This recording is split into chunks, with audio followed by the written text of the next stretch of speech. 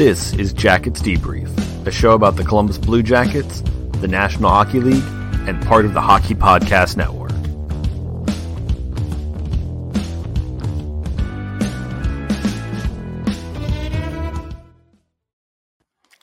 Hey guys, welcome to the show this week. Jumping right into it, kind of been a crazy day for me. But yeah, just going to jump right into it. First of all, show is brought to you again this week by our good friends at DraftKings. Hey, with DraftKings, guys, hockey season's coming to a close. Basketball season's coming to a close. Take advantage of the awesome offers out there with DraftKings. Get out there, feel the sweat like never before.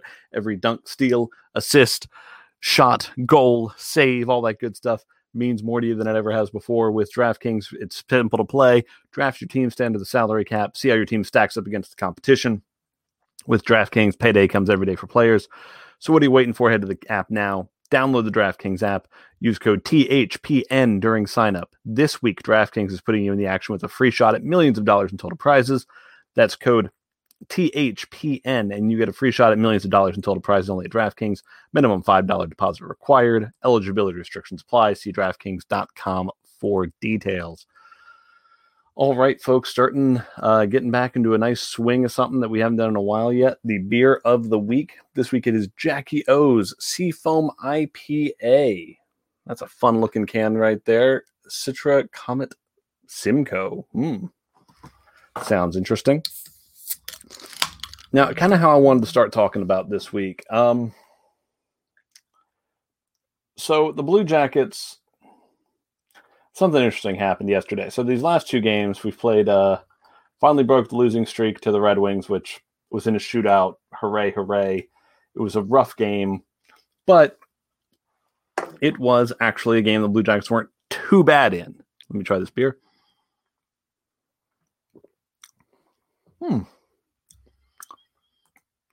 That's good. That's good. It's a nice, got some nice sweet notes in it for an IPA. I'm a fan. I like it.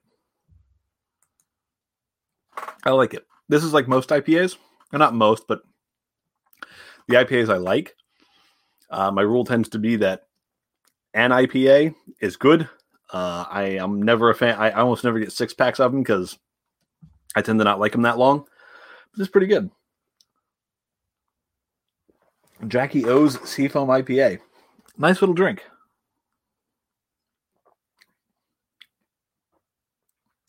Reminds me of something you would drink like, maybe it's the Seafoam name, but drink like poolside. Like you got maybe some salty snacks. Maybe you've had a picnic out by the ocean or you're at the beach or out on a boat, something like that. Don't drink and drive the boat, but also just be careful drinking on a boat because people tend to do stupid things when they drink on boats and people get a false sense of how safe they are on them.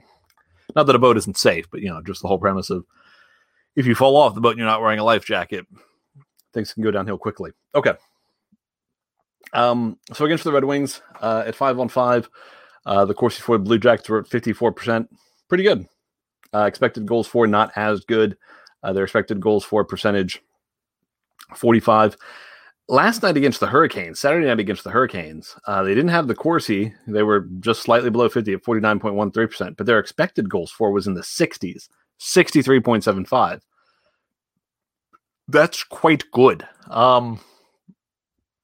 It's games like this one against the Hurricanes, and I get that for the Hurricanes, they've locked up the playoffs, so maybe they're not as engaged in the game as the Blue Jackets are, but the Hurricanes are trying to make sure they get the first overall seed, because I know when you talk to actual sports players, they say things like, oh, we don't care who we play. We can, we'll play anybody, all that good stuff.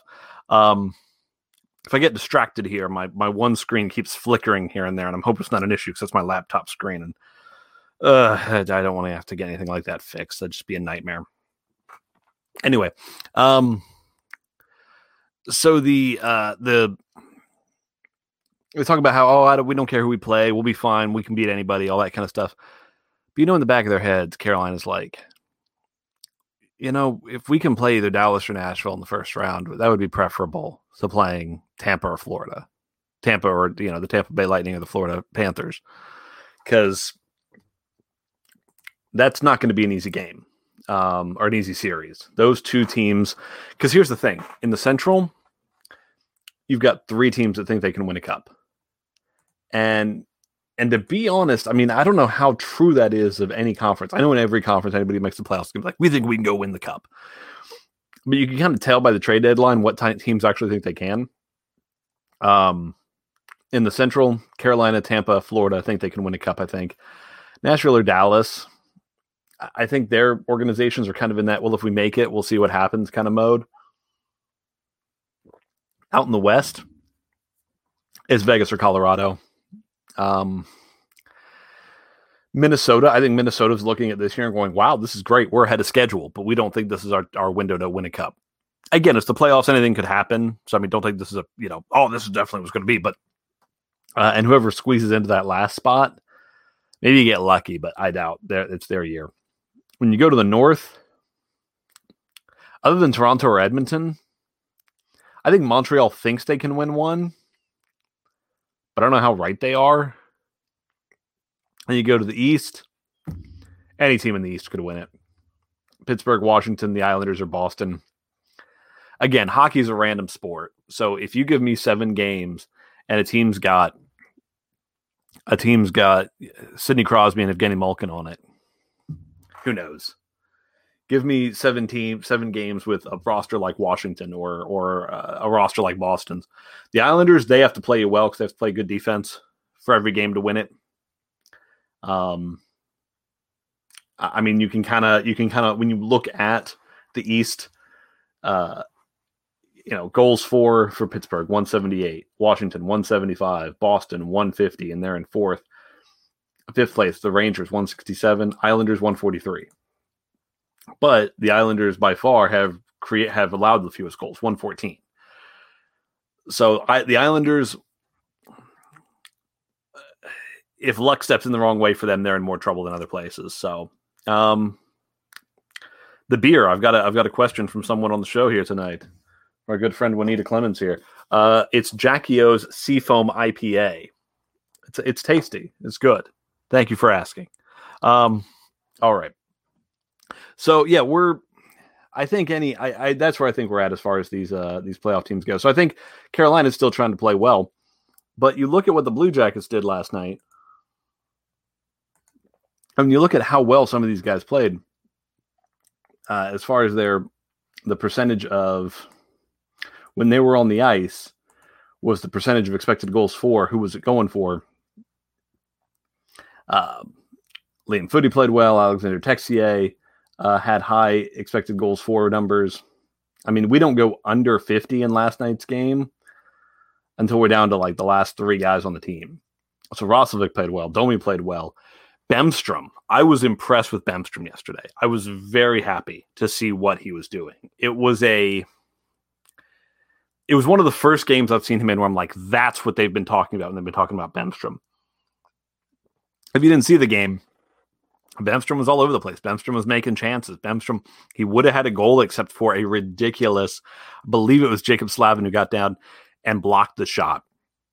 And just barely. But he played well. It was one of the kinds of games that made me say to myself, you know what?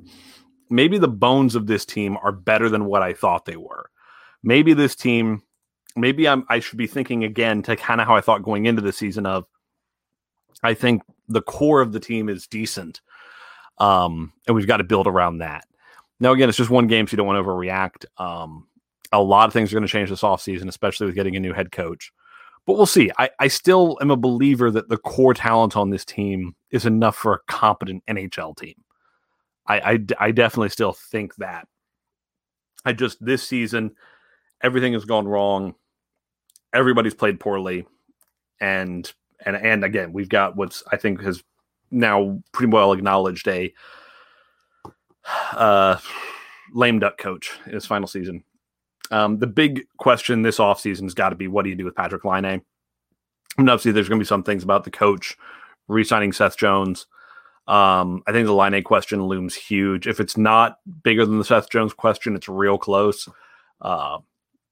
Because with Laine, you've got to do you think you can find a coaching staff that can figure out a way to make him an NHLer who can minimize his defensive liabilities and minimize how much you get outshot when he's on the ice, while also he doesn't always need someone to perfectly set him up to create scoring opportunities.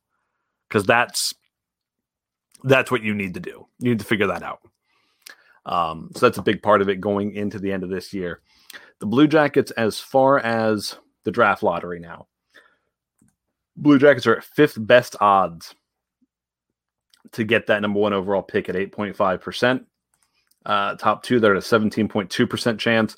They're not going to get much closer at this point because, they might be able to catch New Jersey, but then Seattle's already got the 3rd spot. Buffalo is kind of locked up. The Blue Jackets cannot finish worse than Buffalo, so the Blue Jackets can't get to that number 1 spot, which is probably a good thing. But that's where we are there. All right.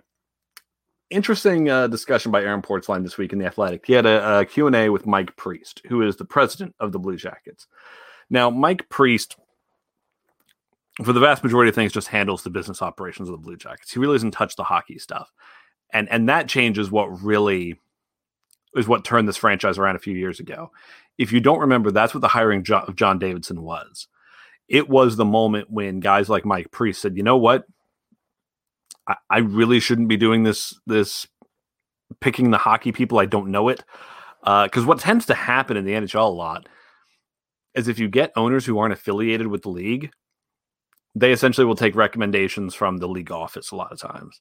And the league office tends to recommend just the same group of people over and over. Well, when they hired John Davidson, again, John Davidson is one of those guys who would have fallen into that list of who the league recommends over and over. The difference there is John Davidson said, well, I'm going to get a GM. I'm not the GM.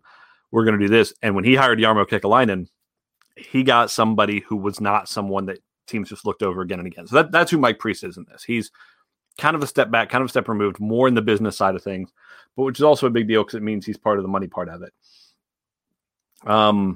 Some interesting things from the discussion. We did get the confirmation that the Blue Jackets were not one of the teams that said we'd rather just sit out this year than play. The other things I find very interesting are that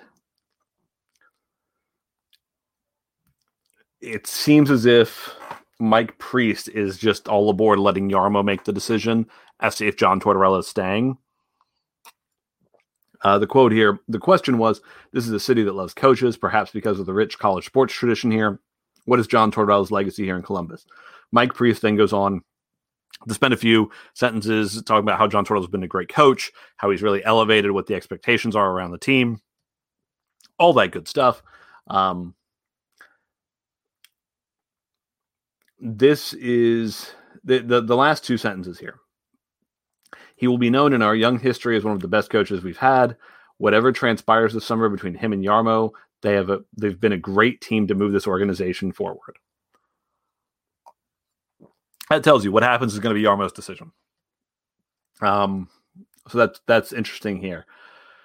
The other interesting question, Kekalainen has been vowing to reload short-term rather than rebuild long-term this summer, believing that he can make sufficient moves to make the Blue Jackets competitive as soon as next season. How feasible is that? First of all, it's an interesting question because Mike Priest is not going to be, again, he's not making the hockey decisions here. So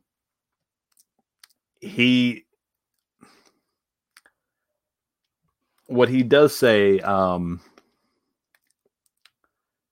that's interesting in this, couple of things. The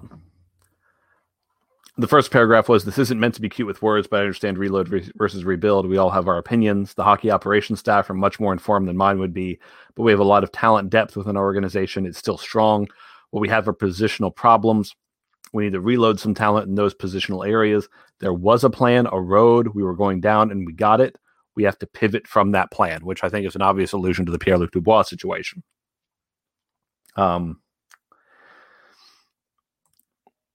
The last paragraph of the last sentence of his the second answer is, I know the commitment there is to winning here and delivering a world-class experience.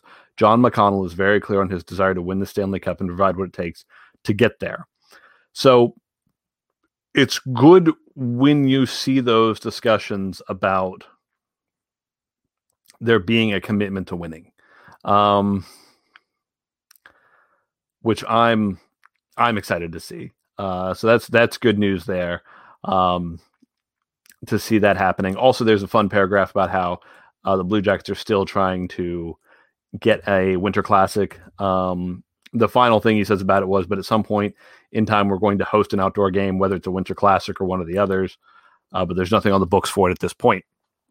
So the good news for Blue Jackets fans is that's going to happen, which I think we should all be very happy about, be excited for there. So going to hear a quick word from our friends of the Hockey Podcast Network, and I'll be right back.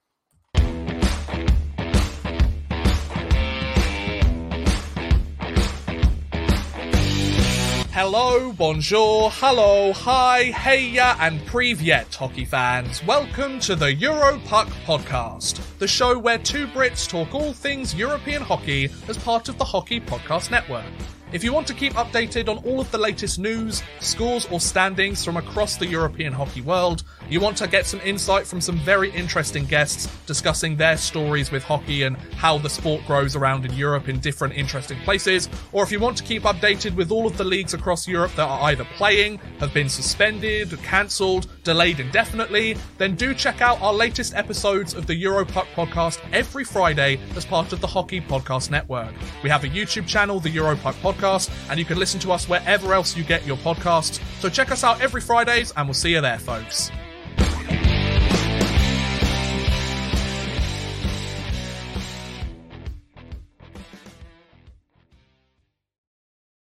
Welcome back, folks. A couple other quick stories I wanted to touch on this week. There's an interesting piece by Sean Shapiro, and I know that Greg Wyshynski did one for ESPN. I'd recommend go checking out one of the two. They both kind of hit on the same topic, which was this iPad that the coaches had that they use during games. The interesting things are it's kind of how it provides real-time information for them, things like ice time, shot share, face-off wins, that sort of thing. What I found interesting when I was looking at it was it's got this here. If you're watching the video of it, I'm going to share it here with you. If you're not watching the video of the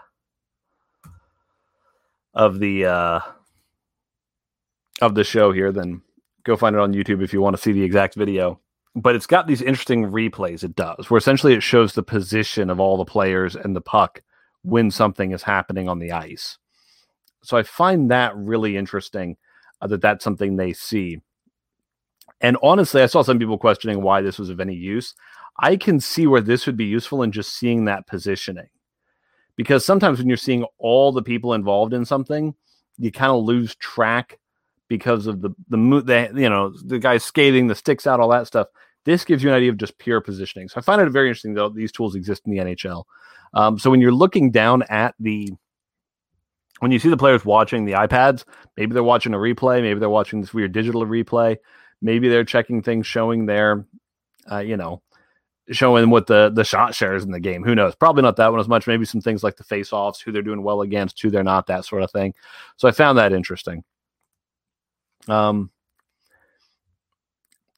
story I'm going to hit on tonight is the Blue Jackets signing, and I'm going to try. I know I've been pronouncing the first name wrong, and hopefully I don't get the last one. Yegor Chinakhov to a 3-year entry-level contract. Now, this has been interesting because a couple of days ago, his agent came out and said that he was going to sign his contract with Columbus. His team in Russia, Avangard Omsk,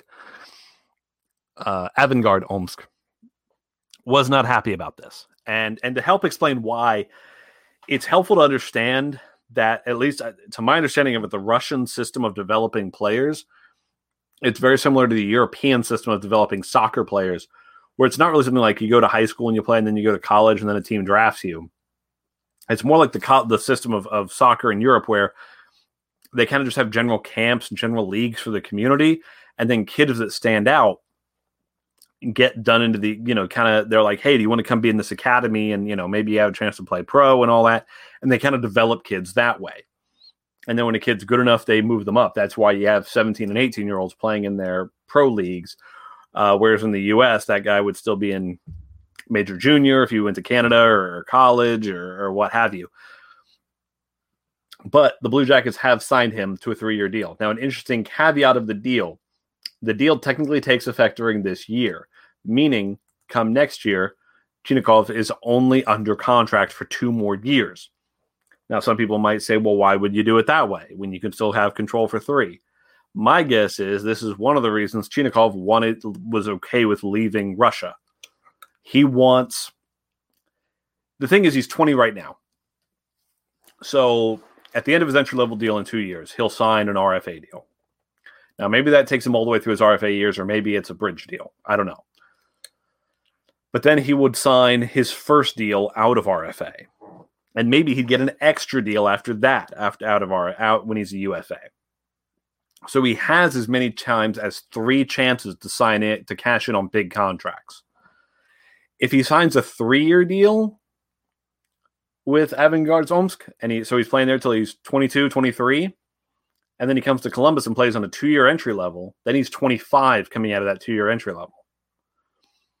So then if he gets on a bridge, gets on a 3-year bridge deal, then he's 28 when he's out of that.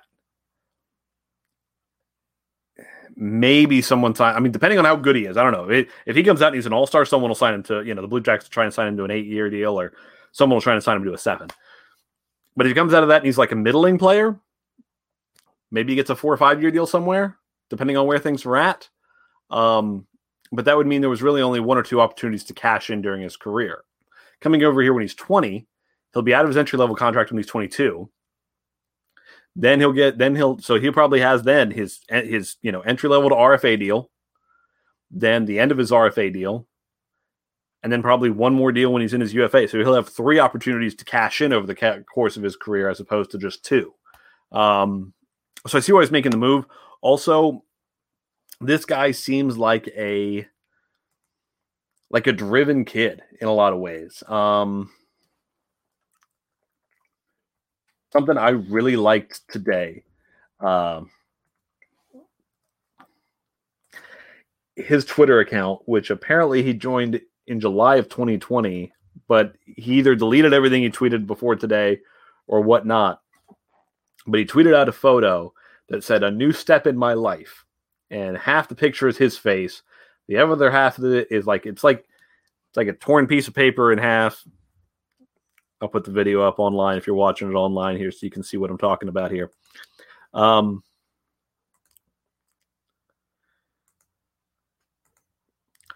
Like a torn in half piece of paper with a Blue Jackets logo, and it says, "Yegor, welcome to Cannonland, entry-level contract." First of all, can we start calling Columbus Cannonland?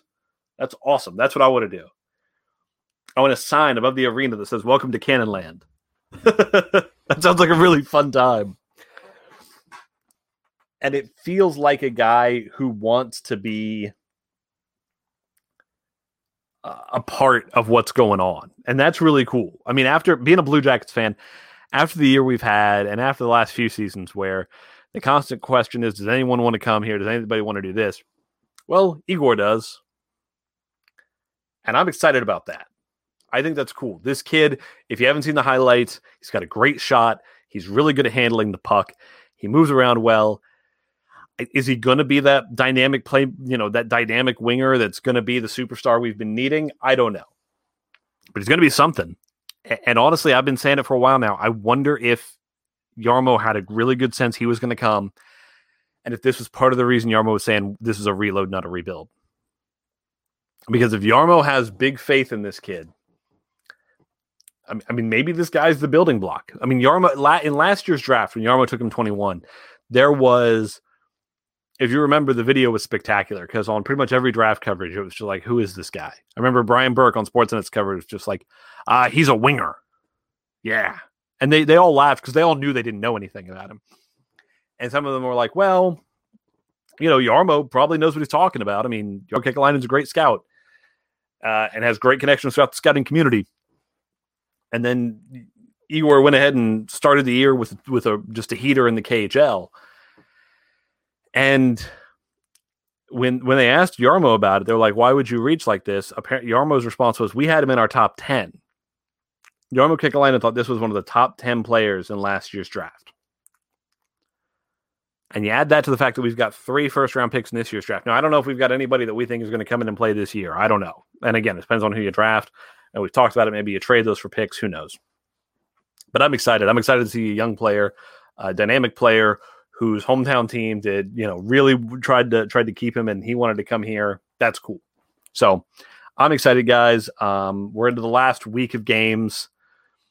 I'll watch them. At this point, I'm just kind of watching for what individuals do, wanting to see guys still have a will to win. That was one of the more exciting things about the Carolina game. Just seeing them play a good game was really nice. So that's where our standard's at for the rest of this season.